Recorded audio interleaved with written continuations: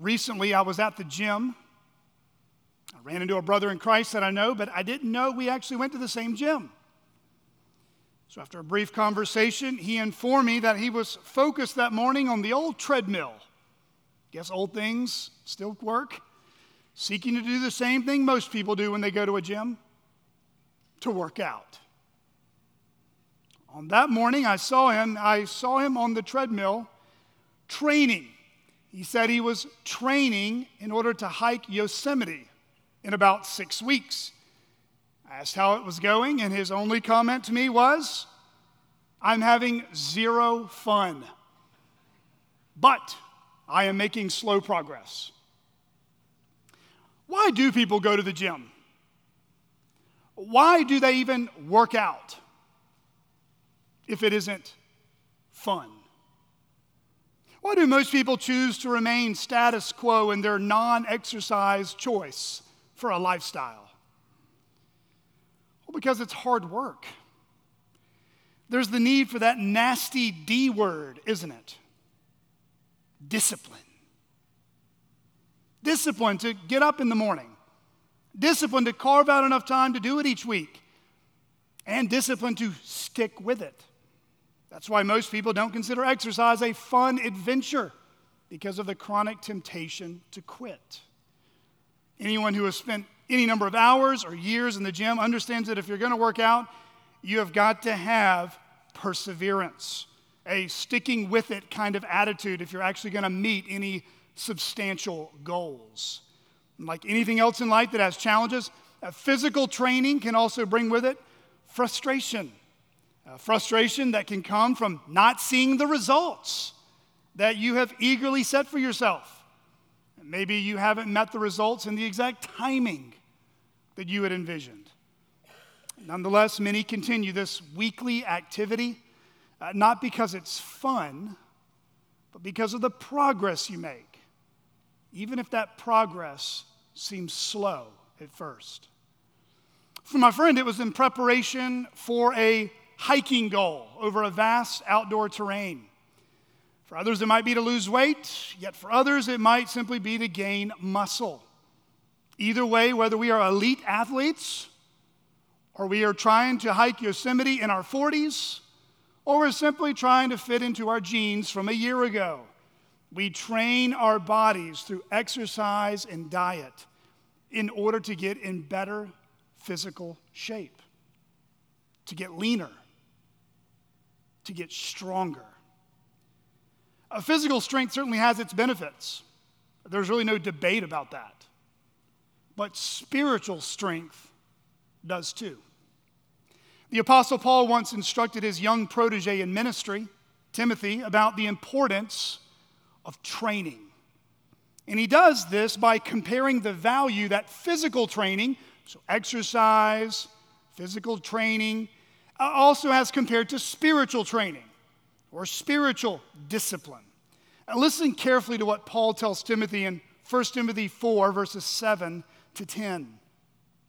Have nothing to do with irreverent, silly myths. Rather, train yourself for godliness. For while bodily training is of some value, godliness is of value in every way, as it holds promise for the present life and also for the life to come. The saying is trustworthy and deserving of full acceptance. For to this end we toil and strive, because we have our hope set on the living God, who is the Savior of all people, especially those who believe. According to Paul here, he says that physical training or physical exercise does have its benefits. But these benefits are limited. They are helpful. They have some value, he says. Nonetheless, physical training can only take us so far. In the grand scheme of our fleeting lives, in our aging bodies, physical training only has temporal rewards. Yet on the other hand, Paul makes the persuasive argument that spiritual discipline is greater in importance than physical discipline because of what it produces. Not to mention what really is at stake when it comes to being used by the living God for his purposes. In 1 Timothy 4, Paul instructs Timothy, and really by implication to us today as well, by stating that godliness or Christ-like character, Christ-like living is the results of spiritual discipline. And then he also mentions eternal life, the life to come. This is the ultimate result of having a spiritually minded focus. What is the life to come Paul speaks about? Well, this is life with God in unbroken fellowship forever. You see, when our faith rests in Jesus, Paul says that we live for God and we minister to others with our hope set on the living God, who is the Savior of all people, especially those who believe.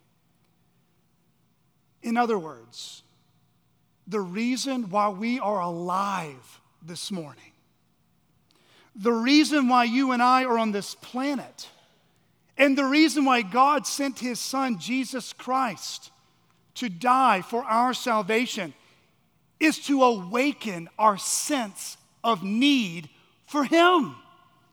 To awaken inside each one of us a deep, abiding thirst for God, a self-conscious awareness of our sin against him and our dire need for his mercy, an ever-growing recognition of our finite creatureliness and daily dependence upon the richness of God's mercy. And friends, God uses all sorts of things in our lives to bring about this thirst for God, doesn't he? He has many tools in his tool belt to awaken in each one of us a deep, abiding thirst for God. So let me give you some theological frameworks here. God is sovereign, total control over all things. He knows all things, he can do all things. He is in all places at all times because he is God. Yet he will never tempt anyone to sin, nor does he ever take pleasure in evil. But whatever evil we face in this life does not separate us from the love of God in Christ Jesus our Lord. Whatever evil that Satan or those whom the devil has blinded from seeing the truth about Jesus has intended to do against us for harm, God, because he is sovereign, can turn that evil for good. As you read both in the Old and New Testaments, we see this reality practically spray painted all over the walls of the Bible. God will use sickness and suffering. He'll use rude interruptions and corrupt injustices. He'll use bad weather and he'll use bad news. He'll use dark and perplexing providences, including the dreadful possibility of an unwanted death. God is able to use anything in his world to get our attention back on him. As J.I. Packer once said, God uses chronic pain and weakness, along with other afflictions, as his chisel for sculpting our lives. Felt weakness deepens dependence on Christ for strength each day. The weaker we feel, the harder we lean. As we'll see in our psalm this morning, the Lord will even use the painful presence and agonizing thorns of ungodly people. At times, he will actually use, like tools in his tool belt, selfish and arrogant people who pride themselves of living independently of trusting God in order to humble us, to bring us, his children, low, to turn our eyes back up to him. And friends, the Lord will do all this in the lives of his people in order to show us that apart from God's help and strength, we can do nothing. That apart from the grace he provides by his Spirit, we cannot produce or do anything in our lives of any spiritual value to bring him glory. And apart from God, we cannot experience the fullness of joy and energizing strength that Jesus offers in himself until we wean ourselves off the false god of self-reliance. So how do we grow spiritually? How does anyone, for that matter, become stronger in their relationship with the Lord? Among several important spiritual disciplines, we gain strength and help from God through prayer. If you have a copy of God's Word, please open your Bibles to Psalm 86. Psalm 86. If you're using one of the chair Bibles provided, you can find that on page 283. If you don't have a Bible at home that you can read, you can take that Bible and the chair as a gift from our church to you. Psalm 86. As I've stated previously before, we're taking a break from our study in the Gospel of Mark. Lord willing, we'll revisit there. Be back in the Mark later this fall. This morning, we find ourselves in a prayer of intense dependence.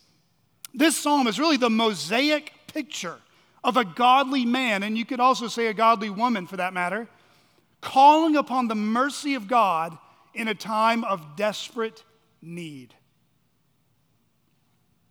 A prayer of David. Incline your ear, O Lord, and answer me, for I am poor and needy. Preserve my life, for I am godly. Save your servant who trusts in you. You are my God. Be gracious to me, O Lord, for to you do I cry all the day. Gladden the soul of your servant, for to you, O Lord, do I lift up my soul. For you, O Lord, are good and forgiving, abounding in steadfast love to all who call upon you. Give ear, O Lord, to my prayer. Listen to my plea for grace. In the day of my trouble, I call upon you, for you answer me. There is none like you among the gods, O Lord, nor are there any works like yours. All the nations you have made shall come and worship before you, O Lord, and shall glorify your name. For you are great and do wondrous things. You alone are God. Teach me your way, O Lord, that I may walk in your truth. Unite my heart to fear your name. I give thanks to you, O Lord my God, with my whole heart, and I will glorify your name forever. For great is your steadfast love toward me. You have delivered my soul from the depths of Sheol. O God, insolent men have risen up against me. A band of ruthless men seeks my life, and they do not set you before them. But you, O Lord, are a God merciful and gracious, slow to anger and abounding in steadfast love and faithfulness. Turn to me and be gracious to me. Give your strength to your servant and save the son of your maidservant. Show me a sign of your favor, that those who hate me may see and be put to shame. Because you, Lord, have helped me and comforted me. This is God's word.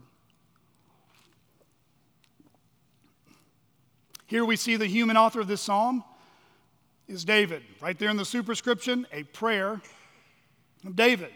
We're not told specifically what the specific historical context of the psalm is, whether this is the time when King Saul was jealously pursuing David in the wilderness, or when his son Absalom would want to usurp his throne later in life, or maybe this is just some other time in David's life where he was facing hardships from hateful men, maybe even in part because of his own sin and foolishness. Either way, we know a few things for certain that we can nail down about this psalm. First, this is a prayer. This is a prayer. So if you are new to praying, my freebie encouragement to you is this: learn to pray by praying Scripture back to God. Learn to pray by praying Scripture back up to God. So if you don't know what to say, God's already given us the perfectly inspired word in how to pray. We know that this is a prayer from what we read in verse 6. Look with me what David says.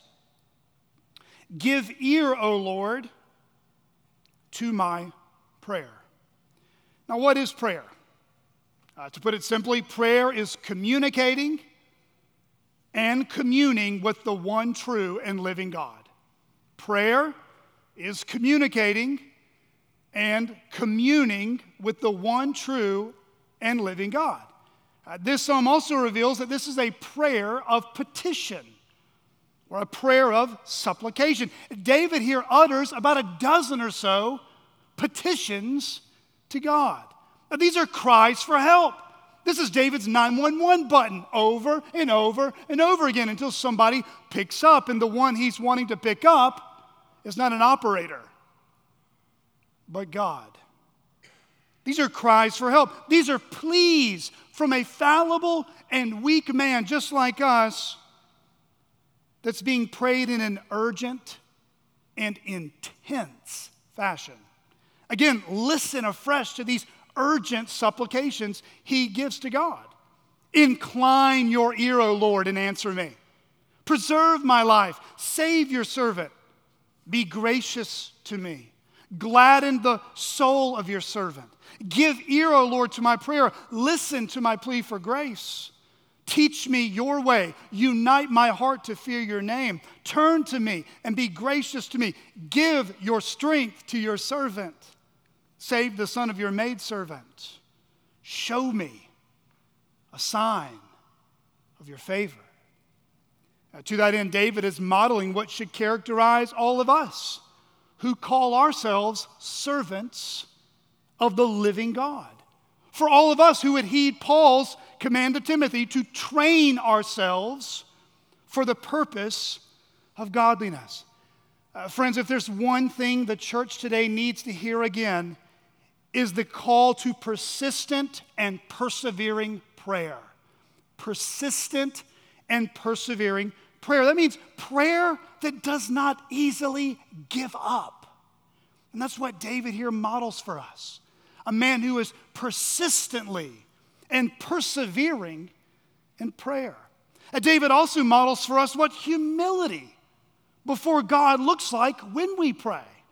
Out of his humble assessment of who he is, in light of who God is, David, did you notice what he calls himself? A servant.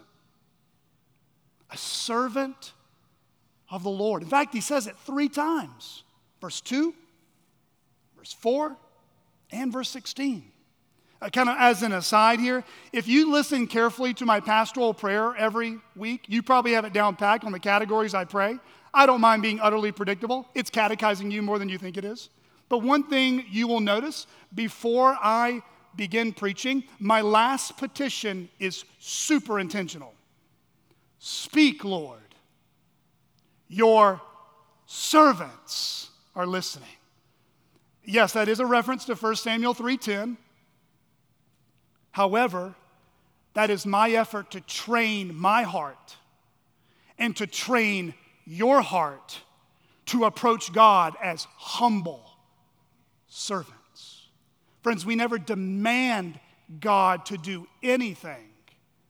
We humbly approach him, pleading as a servant would to a master, a good master. Humble servants who are eager to hear what he has to say to us over what other people have to say to us, even what our own hearts are saying to us. And as a servant, David attributes to God the title or name of Adonai. 7 times in this psalm, verses 3 to 5, verses 8 and 9, verses 12 and 15, David calls on God as Adonai. This is that name attributed to God in the scriptures as the sovereign one or the sovereign master. over all creation. God as owner and master, the scriptures declare that God is committed to care for his people and provide for their needs. And therefore, as servants of the master, we who trust in him can commit ourselves to serve him wholeheartedly because he will provide for us.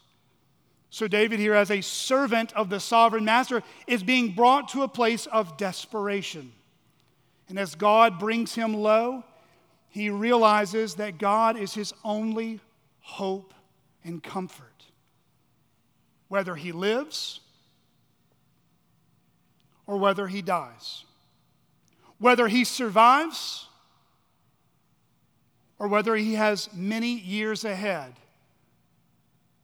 He says there in verse 13, the Lord had delivered him from the depths of Sheol. This is the abode of the dead. David had some near-death experiences quite often. And he knew who to give credit to when he stayed alive. Friends, do you view God as your master? Do you view God as your sovereign master who rules over your life, but also a good master that cares for you? It's good for us to be reminded this morning of that well-known question raised in the Heidelberg Catechism. Question, what is your only comfort in life and death? Answer, that I am not my own, but belong with body and soul, both in life and in death, to my faithful Savior, Jesus Christ. He has fully paid for all my sins with his precious blood and has set me free from all the power of the devil. He also preserves me in such a way that without the will of my heavenly Father, not a hair can fall from my head. Indeed, all things must work together for my salvation. Therefore, by his Holy Spirit, he also assures me of eternal life and makes me heartily willing and ready from now on to live for him. Friends, to serve a perfect master is not bondage, but freedom. To serve a perfect master is not bondage, but freedom. Any other master we place in our hearts or in our lives above Adonai, whether it be money or sex, sports or hobbies, politicians or preachers, or simply longing for the approval of a fallible person that will one day die, it's only going to lead us to misery, deception, and a trap in the end. That's why Jesus, when he taught his own disciples, and he challenges us as well, that we should be heavenly minded while we live on this earth. If we want to be of earthly good, we need to keep our gaze on what's ahead. In fact, Jesus said we must be heavenly minded with what we do with money and wealth in particular. For where our treasure is, there our hearts will be also. Jesus said in Matthew 6:24, no one can serve two masters. For either he will hate the one and love the other, or he will be devoted to the one and despise the other. You cannot serve God and money. Secondly, in this psalm, we learn how David finds himself in a time of deep distress. Look with me in verse 7. We see David summarize his predicament that has drawn him to the throne of grace. He says in verse 7, in the day of my trouble, I call upon you, for you answer me. The word trouble there can mean affliction or distress. It means really any outside influence in your life that begins to squeeze you. Any type of trial, or the New Testament word is tribulation, thalipsis, a thorny relationship in your life that makes you feel like you're going to suffocate emotionally, suffocate spiritually. Have you ever been there? You have prayed that God would either convert someone or get them out of your life. Do you find yourself in this type of predicament or thorny relationship even right now? Maybe it's not someone in your life. Maybe it's other challenges that are pressing in on you. Maybe finances are getting tight. You don't know where the money is going to come from to pay next month's bills. Or your kids. Maybe your kids don't want to have anything to do with you, whether they're still in the home or out of the home, and you have no idea how to recover and strengthen this relationship with them. Or maybe your boss is constantly wishy-washy. You're constantly unsettled of whether you'll even have a job at the end of this year, maybe even this month. At whatever suffocating or squeezing circumstance you might be in, just know that this squeezing is common to everyone. Indeed, that was the testimony that the apostles would encourage and teach young disciples. So if you meet someone who's a new Christian, you're like, what should I teach a new Christian? Well, study one of the Gospels would be excellent. But amidst all of the things that you can teach them about following Jesus, make sure you put this in your toolbox. Acts 14:22, this is what the apostles taught young Christians. Through many tribulations, distresses, troubles, pressures, squeezings, through many tribulations, we must enter the kingdom of God. So what type of trouble was David in? What type of squeezing or suffocating does he reveal in this psalm? Look with me over to verse 14. Psalm 86, verse 14. He gives us a little sneak peek into what he's referring to. He says, "O God, insolent men have risen up against me. A band of ruthless men seeks my life, and they do not set you before them." Specifically, David acknowledges to God that there are men in his life wanting to do him harm. Men who are malicious, men who oppose him. David calls them insolent and ruthless. They're arrogant. They're unappeasable. They're full of themselves. And David says they rise up against him. In other words, they don't keep their pride to themselves, they spew it out on him. And this opposition, too, is one of violence and terror. That's why he was even thinking that maybe his time was up on earth, there in verse 13 about Sheol. These men wanted to do more than just ruin his reputation with slander or false witness. That's child's play for them. They wanted to take his life. To add to that suffocating squeeze, David describes this day of trouble as more than just a one-to-one scuffle with someone in the workplace. More than just a one-to-one scuffle with some random person in Israel. In fact, he says it's a band of ruthless men. Not a marching band, though great if you're in it. No, this word band could be translated a crowd, an assembly, a congregation, or even a company of people. It's the same word used in the book of Numbers of Korah's rebellion. It's the same idea in the Gospels with a crowd antagonizing and attacking Jesus. These malicious men are not even specifically named in this psalm, though. David doesn't find it all that important to mention their names. But David knows that God knows. David knows that God knows.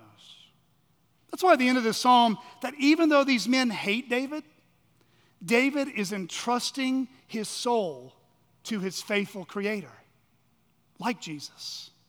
David is entrusting his reputation, his livelihood, his future, and his very life to his sovereign master, Adonai, to his covenant-keeping God, Yahweh, who promises to vindicate his servant and show off his glory even through David's suffering. Notice with me what he begins to pray in verse 16. "Turn to me and be gracious to me. Give your strength to your servant and save the son of your maidservant. Show me a sign of your favor that those who hate me may see and be put to shame.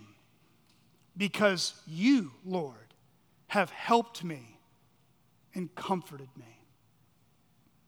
Brothers and sisters, as you follow Jesus, don't be surprised if others do not accept you because you follow Jesus. God may put you in situations with your family or in the community with people you thought were Christians, but really the fruit shows that they never were. Maybe they mock you. Maybe they make fun of you. They take advantage of you. Maybe they genuinely want to do you harm. That's what their heart wants to do. God may deliver you from that. He may take you out of a job, a toxic environment.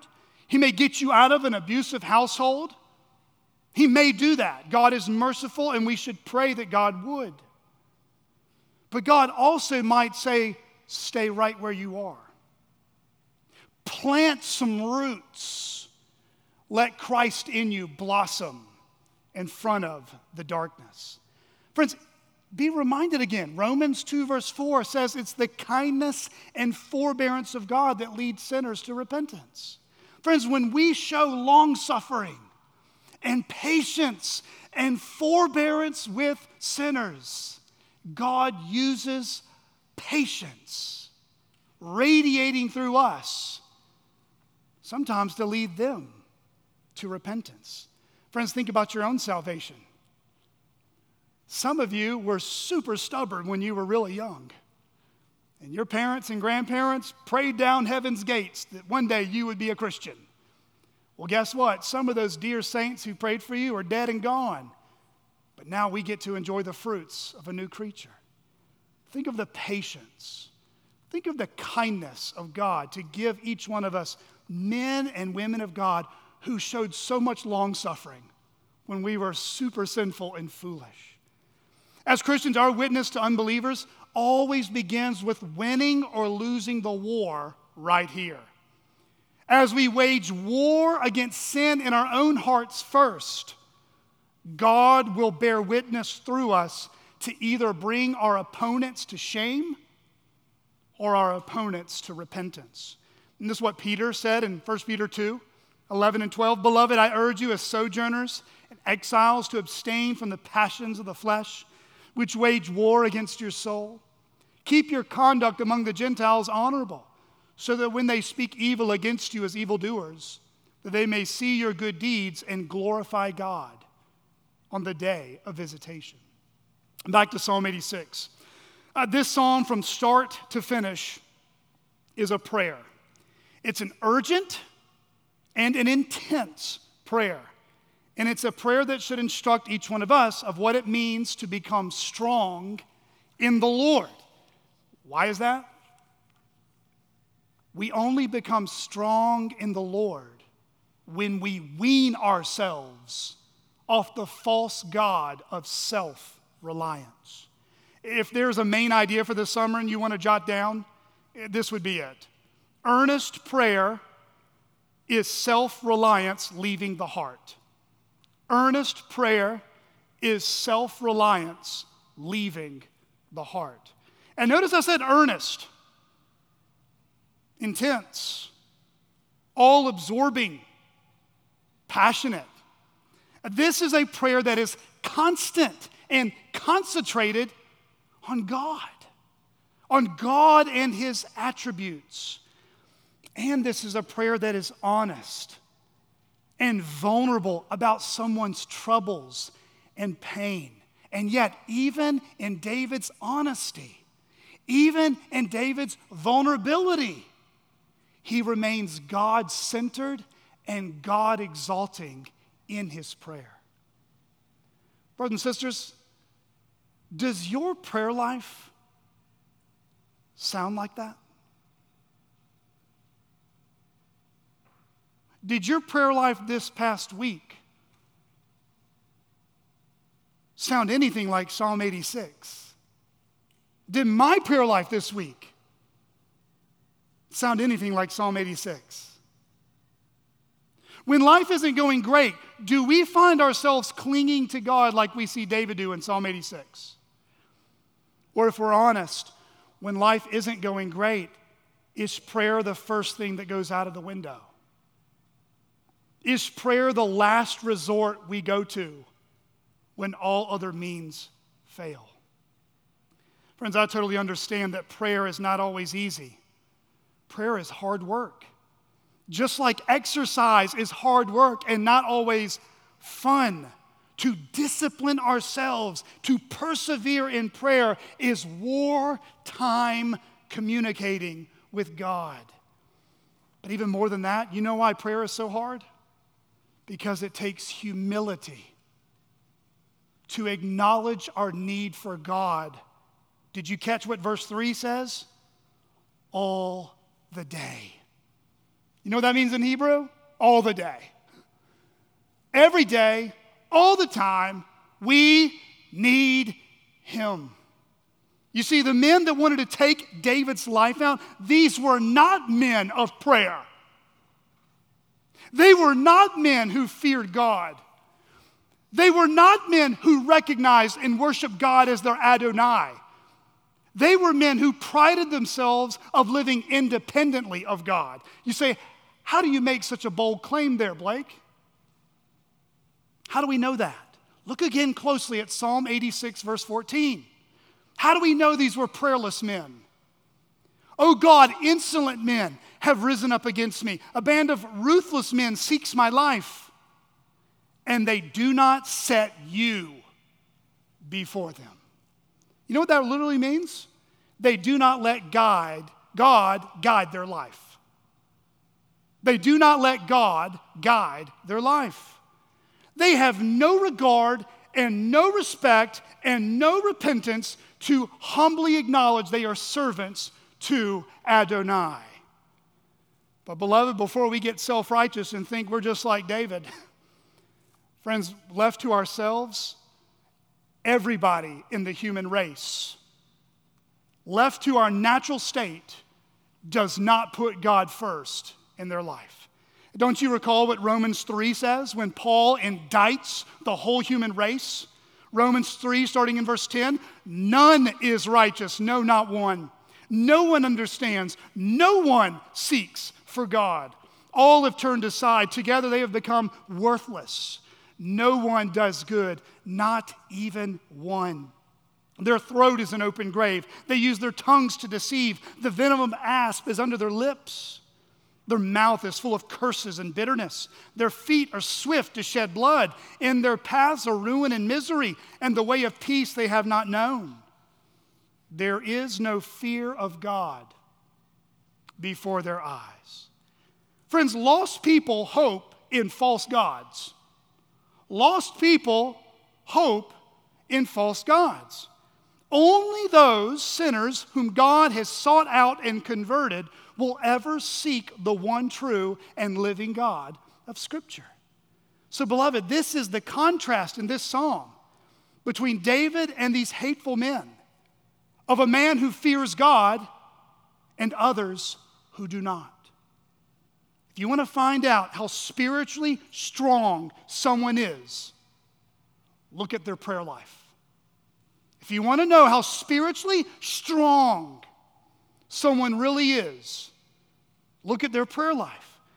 Not how good they are at debating, not how eloquent they are when they speak, not how many degrees they have, not how many Sunday school classes, Bible studies, or sermons they've taught, not how many YouTube videos or blogs they produce about the Bible. No, look at their prayer life.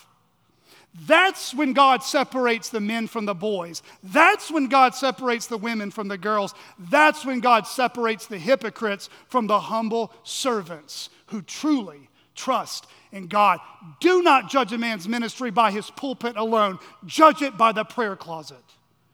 Jesus warned his disciples of the Pharisees.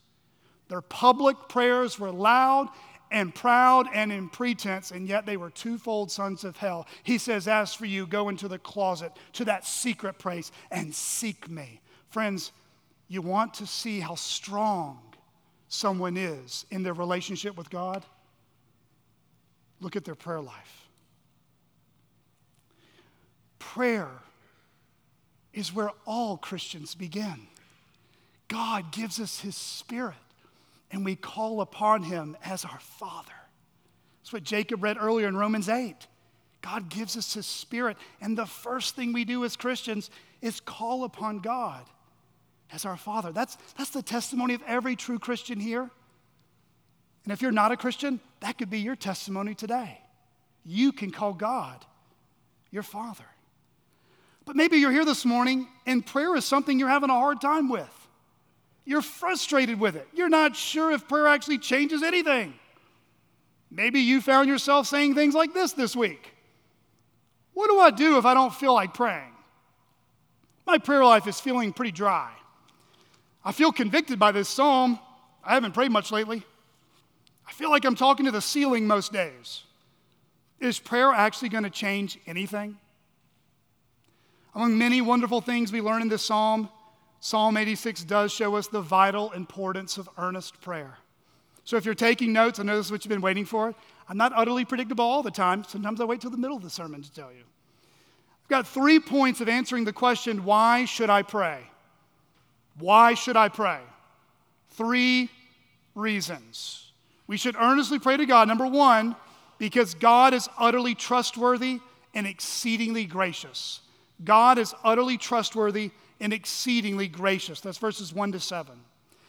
Number 2, God alone is worthy of our worship and our heart's greatest devotion.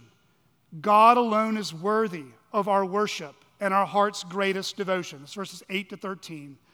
Number 3, God is always willing and able to help you, even when others who oppose God oppose you. God is always willing and able to help you, even when others who oppose God oppose you. That's verses 14 to 17. Look at that first one. God is utterly trustworthy and exceedingly gracious. And did you notice there in verse 2 how David calls himself godly?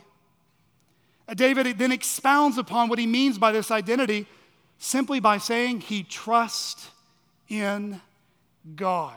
Look at verse 2 again. Preserve my life, for I am godly. Save your servant who trusts in you.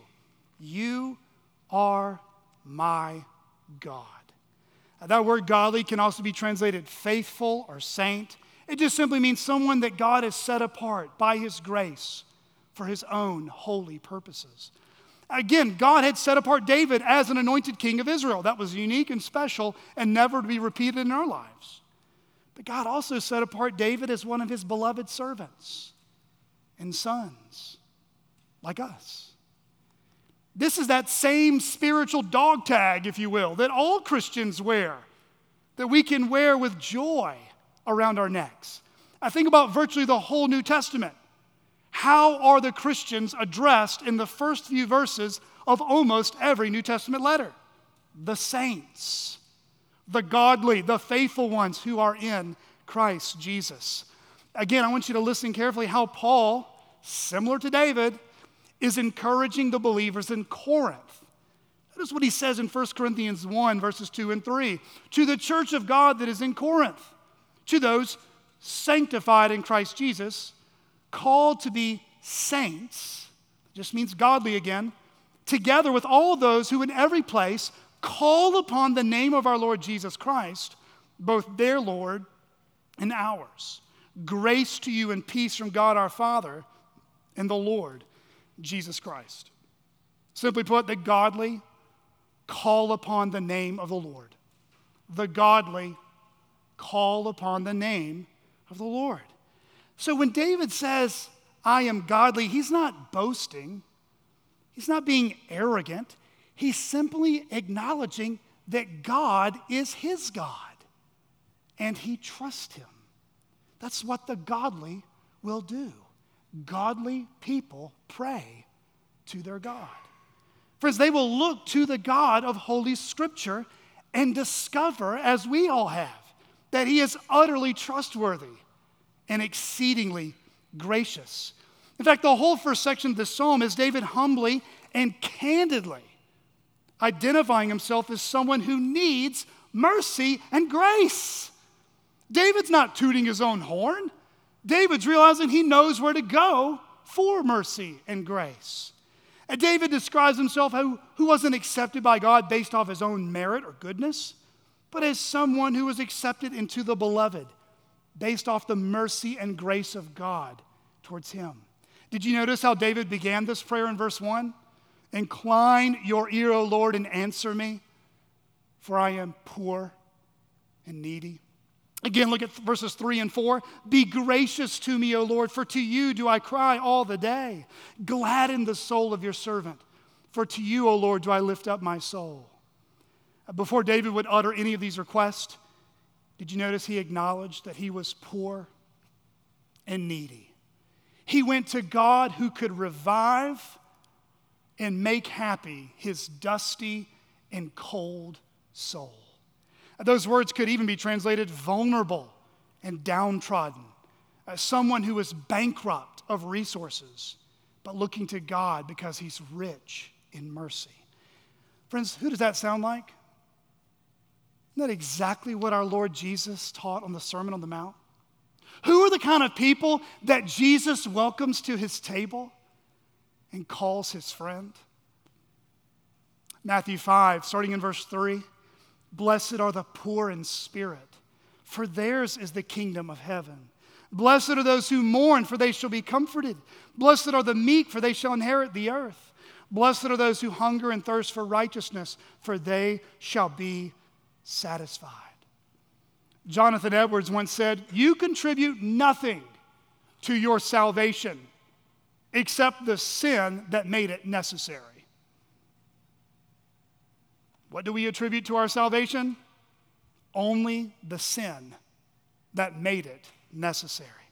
To my non-Christian friend, you may think that Christianity is for weak people who need a crutch in life, for irrational people that need prayer as some kind of placebo effect for stresses in life. You might think that Christians are behind the times. Science answers everything we need to know. And so you conclude, we don't need God. We can live independently. We don't need our thoughts and our plans and our prayers to some invisible God we can't see. But friends, if that's you here this morning, I just want to remind you, we love you enough to tell you the truth. We are all bankrupt. We are all desperate. It's only the fact that some of us have come to realize it sooner than others. But we know that because we know what our greatest need is. We know what our greatest need is because of the bad news that God has said about us. The bad news is that we are sinners against a holy God that deserve punishment. We are like the men in our own hearts that oppose David, like the men who would eventually oppose our Lord Jesus Christ. We deserve punishment far greater than any human court could give us. You see, God gave us life. He gave you life. And that life is not meant to be wasted. That life is to be meant to be lived for Him. Friends, David here in verse 2, did you notice how he prayed? Preserve my life. Save your servant. Friends, when you recognize that you are a sinner before a holy God, every time we recognize our need, we join David in this prayer. Preserve me. Save me. Isn't that what Paul told the Romans and Roman Christians in Romans 10, starting in verse 12? For there is no distinction between Jew and Greek, for the same Lord is Lord of all, bestowing his riches on all who call on him. For everyone who calls on the name of the Lord will be saved. Friend, turn from your sins. Stop seeking false gods, the false god of self-reliance being the number one, and turn to the God who made you. Put your faith in the Son, Jesus Christ, He gave as a ransom for our sin, and that He raised 3 days later from the grave. Turn from your sins and begin to seek God and the abundant life we were made to live.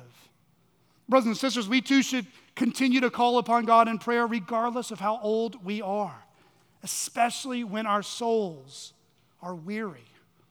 If you're anything like me, life gets busy. When you get tired, the first thing you think is, I need a vacation. I need to escape, veg out on the TV. Friends, what we might need to do is seek God in prayer. When life gets hard, when life gets busy, and you start feeling suffocated and squeezed, we should call upon the Lord all the day. J.C. Ryle said, "Time may be short, but time is always long enough for prayer." Do you find yourself anxious this morning?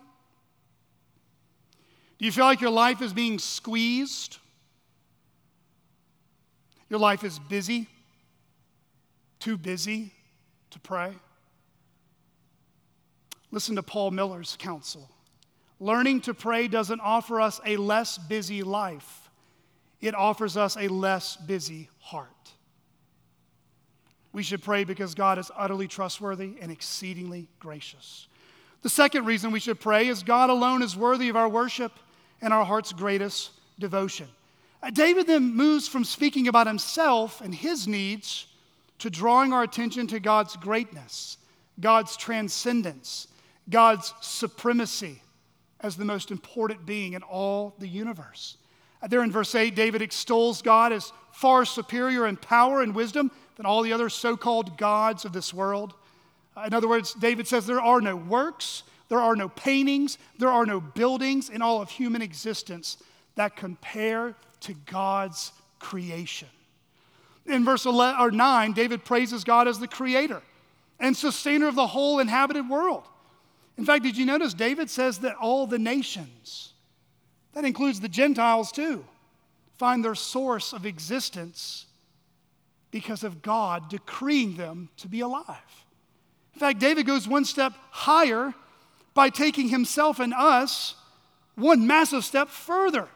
David envisions a day well beyond himself, a day that all nations, the nations that God has made, will worship him. Look what he says in verses 9 to 10. All the nations you have made shall come and worship before you, O Lord, and shall glorify your name. For you are great and do wondrous things. You alone are God. Friends, this is what the Great Commission is all about. Seeing a people from every tribe, tongue, and nation worship Jesus, declaring that Jesus is Lord.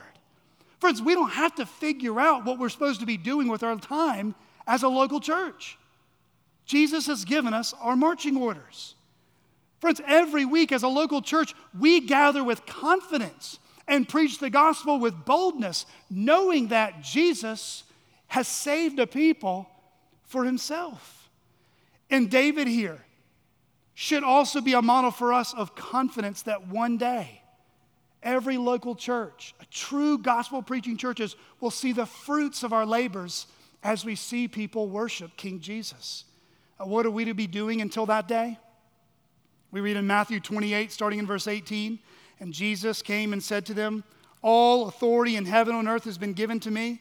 Go therefore and make disciples of all nations, baptizing them in the name of the Father and of the Son and of the Holy Spirit, teaching them to observe all that I have commanded you. Behold, I am with you always to the end of the age. Members of CCBC, that means every time someone hears the gospel and is converted, that is one more person who begins to worship Jesus as Lord. Every time a sinner is ushered into the kingdom of God through repentance and faith, they begin to call upon God as their heavenly Father and Jesus as their Lord and Savior. Beloved, every time someone gets born again, another flag for King Jesus gets planted in the world. Every time a local church is planted, a whole fortress for Jesus is rooted in the world. Every time the local church gathers on the Lord's Day, together with one voice, we worship the Lord our God and glorify his name. Friends, there is no rival with our God. There is no competition. God, Adonai, the triune God, Father, Son, and Spirit, is God and God alone. May we never be ashamed that we know the one true and living God. But friends, even something as glorious as that, we can let it slip out of our minds just 24 hours after church. We can forget that one day the whole world will acknowledge that God we serve is Adonai. Friends, sometimes we can be like soldiers laying on the beach asleep while the battle wages on all around us. Friends, that's why, like David, we need God to constantly teach us. We need God to constantly show us. We need God to constantly revive us and transform us to make us more useful and thankful in His hands. Did you notice what David prayed in verses 11 and 12? Teach me your way, O Lord, that I may walk in your truth. Unite my heart to fear your name. I give thanks to you, O Lord, my God, with my whole heart, and I will glorify your name forever. That's a really interesting prayer, isn't it? Unite my heart to fear your name. It literally means bind my heart. Join my heart with yours. Make me wholeheartedly committed to you. The next time you're at a wedding, pay close attention. I'm sure everyone wants to see the bride's dress and the groom cry. That's fine. But if you want to be super spiritual, pay attention to these two things. The vows that are exchanged and the rings that are exchanged. The vows are promises. Promises between a man and a woman to care for one another, to keep one another, to protect one another, to stay committed to one another. And then the rings, when they're placed on the finger, is a symbol of those promises. A promise to be united as one flesh with one another until God separates a husband and wife at death. Here, David is in some ways praying, Lord, renew my vows to you. God does not need to renew his vows to us. He's always faithful. He never forgets. He never goes lapse. But we do. Friends, we can be double-minded, can't we? We can begin to try to date the world and commit spiritually adultery on our Lord. But our Lord is always bound by covenant to his people. I think we should adopt this as a normal part of our prayer life. Unite my heart, bind my heart, wed my heart as one with yours, Lord. Friends, that's what we do here at CCBC every time someone joins this church. They have to sign the church covenant. What is the church covenant? They are a summary of the one another commands of what it means to be a follower of Jesus. Tonight in our members meeting, we will stand and recite the church covenant together. What are we doing? We're renewing our commitment to Christ and to one another. When we take the Lord's Supper and we remember Christ's dying love for us, we are also renewing our commitment and love for him and for one another. And every Lord's Day, when we hear God's word preached and taught, we hear God speak to us. When we sing, we edify one another with the greatness of God on our lips. And when we pray together as one body, we are asking, unite our hearts to fear your name. Some visitors and some members have commented that we pray a lot here at CCBC. Sometimes those prayers are long, might be a little new. I would say if you invite any visitors, love them ahead of time. Tell them. Friends, we should never pride ourselves on praying long prayers as an in and of themselves. That doesn't mean anything. It could just be hot air and a waste of time for some. But prayer, if it is the litmus test of our strength in God, I think Christians and churches ought to slow down and pray more, not pray less. Author Michael Emlet warns against Christians doing this. He says, as non-urgent as it may seem, a consistent decrease in individual and corporate prayer points to a spiritual erosion in progress. Friends, pray that CCBC would remain a praying church. Pray that we would keep God as the center, God being exalted in all our petitions. Friends, a prayerless church is a dying church. But a prayerful church will be a church that is growing stronger in the Lord. God alone is worthy of our worship and our highest devotion. Number 3, as we conclude, we should pray because God is always willing and able to help you, even when others oppose God, oppose you. We've already covered most of what this last portion of the psalm is. We know from verses 14 and 17 that hateful and ruthless men, a large quantity of them as well, had opposed David's life. But why did they do that? Why did they try to seek his life? Well, remember what David said. They did not set God before them. Earlier in the service, Jacob read from John 15. Jesus did the same thing to his disciples. He says, don't be surprised when the world hates you because of me. If they hated me, they're going to hate you. I want you to notice Jesus' logic for why they will do that. If the world hates you, know that it has hated me before it hated you. If you were of the world would love you as its own. But because you are not of the world, but I chose you out of the world, therefore the world hates you. Remember the word that I said to you, a servant is not greater than his master. If they persecuted me, they will also persecute you. If they kept my word, they will also keep yours. But know that all these things they will do to you on my account of my name, because they do not know him who sent me. Hatred towards God's children is the love language of Satan's children. If people oppose you because of your sin, well, you need to examine yourself, acknowledge your fault, and be reconciled. But we should not be surprised when people oppose us because we obey Jesus. Friends, whether we are facing conflict in our home, conflict in our jobs, conflict in our school, conflict with our government, conflict in the church, the Lord is able and willing to help us. Remember, the weaker we are, the harder we lean. About 4 to 5 years ago, Noah and I were given tickets to watch a Washington Nationals game by some friends in our church. Before then, my only experience at a Nationals game was sitting in the nosebleeds. Kind of had to squint to see the players. But this time, the experience was different. We got the tickets, walked into the stadium because he knows directions better than I do. We finally got to where we think we need to be. And then we handed our tickets to the ticket master, if you will.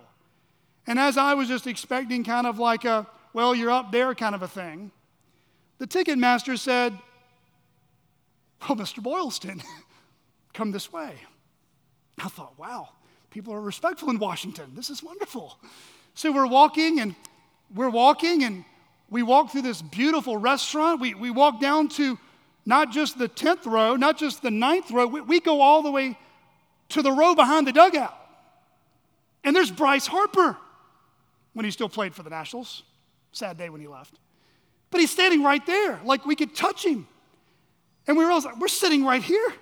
It's the best seats in the house. And then all of a sudden, someone came up to me as if I was at like a nice hotel and said, sir, would you like something to eat and drink? I thought, are we in a dream? I said, well, yeah, sure, I'll take this and this. And how much does it cost? Oh, well, don't worry about it. Okay? Well, finally, I saw a lot of people in our section going up a row. So I said, well, let's follow them. No, let's go find a restroom. We go up to this building, and only certain people who have the band had access. As I walk in, there's food everywhere, and it's really good. And I said, how much does it cost? Then, are we supposed to be here? And they said, well, sir, you have the band. You have those seats. You can have as much as you want. I didn't realize that we were put in VIP. For one moment in my life, I felt famous. Unlimited food. Unlimited refills. We feasted, didn't we, Noah? For one night, I was treated like a celebrity. One night, it was feast, unlimited refills. Friends, sometimes we ask the question, why should we pray to God? Because his goodness never runs out. He treats us better than we deserve. He says, come to my table. You are welcome into my family. You need mercy? Come to me. You need grace? Come to me. You need forgiveness? Come to me. When you've bombed it and failed it, come to me. My goodness, my forgiveness, my faithfulness, my grace, and my mercy does not run out. Notice what David has grounded this whole psalm in. Psalm 86, verse 5. For you, O Lord, are good and forgiving, abounding in steadfast love to all who call upon you. Psalm 86, verse 13. For great is your steadfast love toward me. You have delivered my soul from the depths of Sheol. Psalm 86, verse 15, but you, O Lord, are a God merciful and gracious, slow to anger, and abounding in steadfast love and faithfulness. Oh, my friends, why should we pray to God? Because His goodness never runs out. If you've come to know Jesus, the best is still yet to come. Life is hard, but God will remain good all the time. Raising kids is not for the faint of heart, yet God's patience with us in our failings remains constant.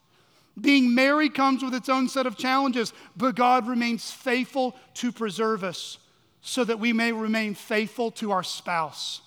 Singleness can be lonely, but God will never leave you nor forsake you.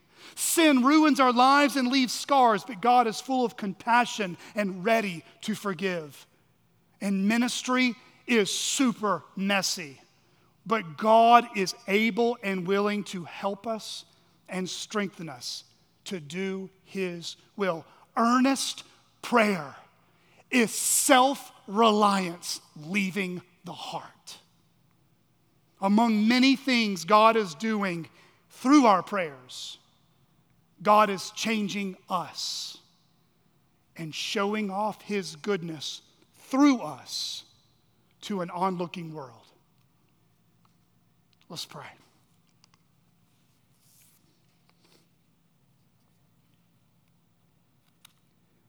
Father, we can come before you morning, noon, or night, because you are good and you are forgiving. You are abounding in steadfast love to all who call upon you. Father, I pray that we would never forget that your goodness does not run out. Your faithfulness, your mercy, your grace, your patience, Lord, it is abounding and it is steadfast. Lord, we pray that today you would cause us to be a praying church, a church that prays earnestly that your name might be hallowed among the nations. We ask all this in Jesus' name. Amen.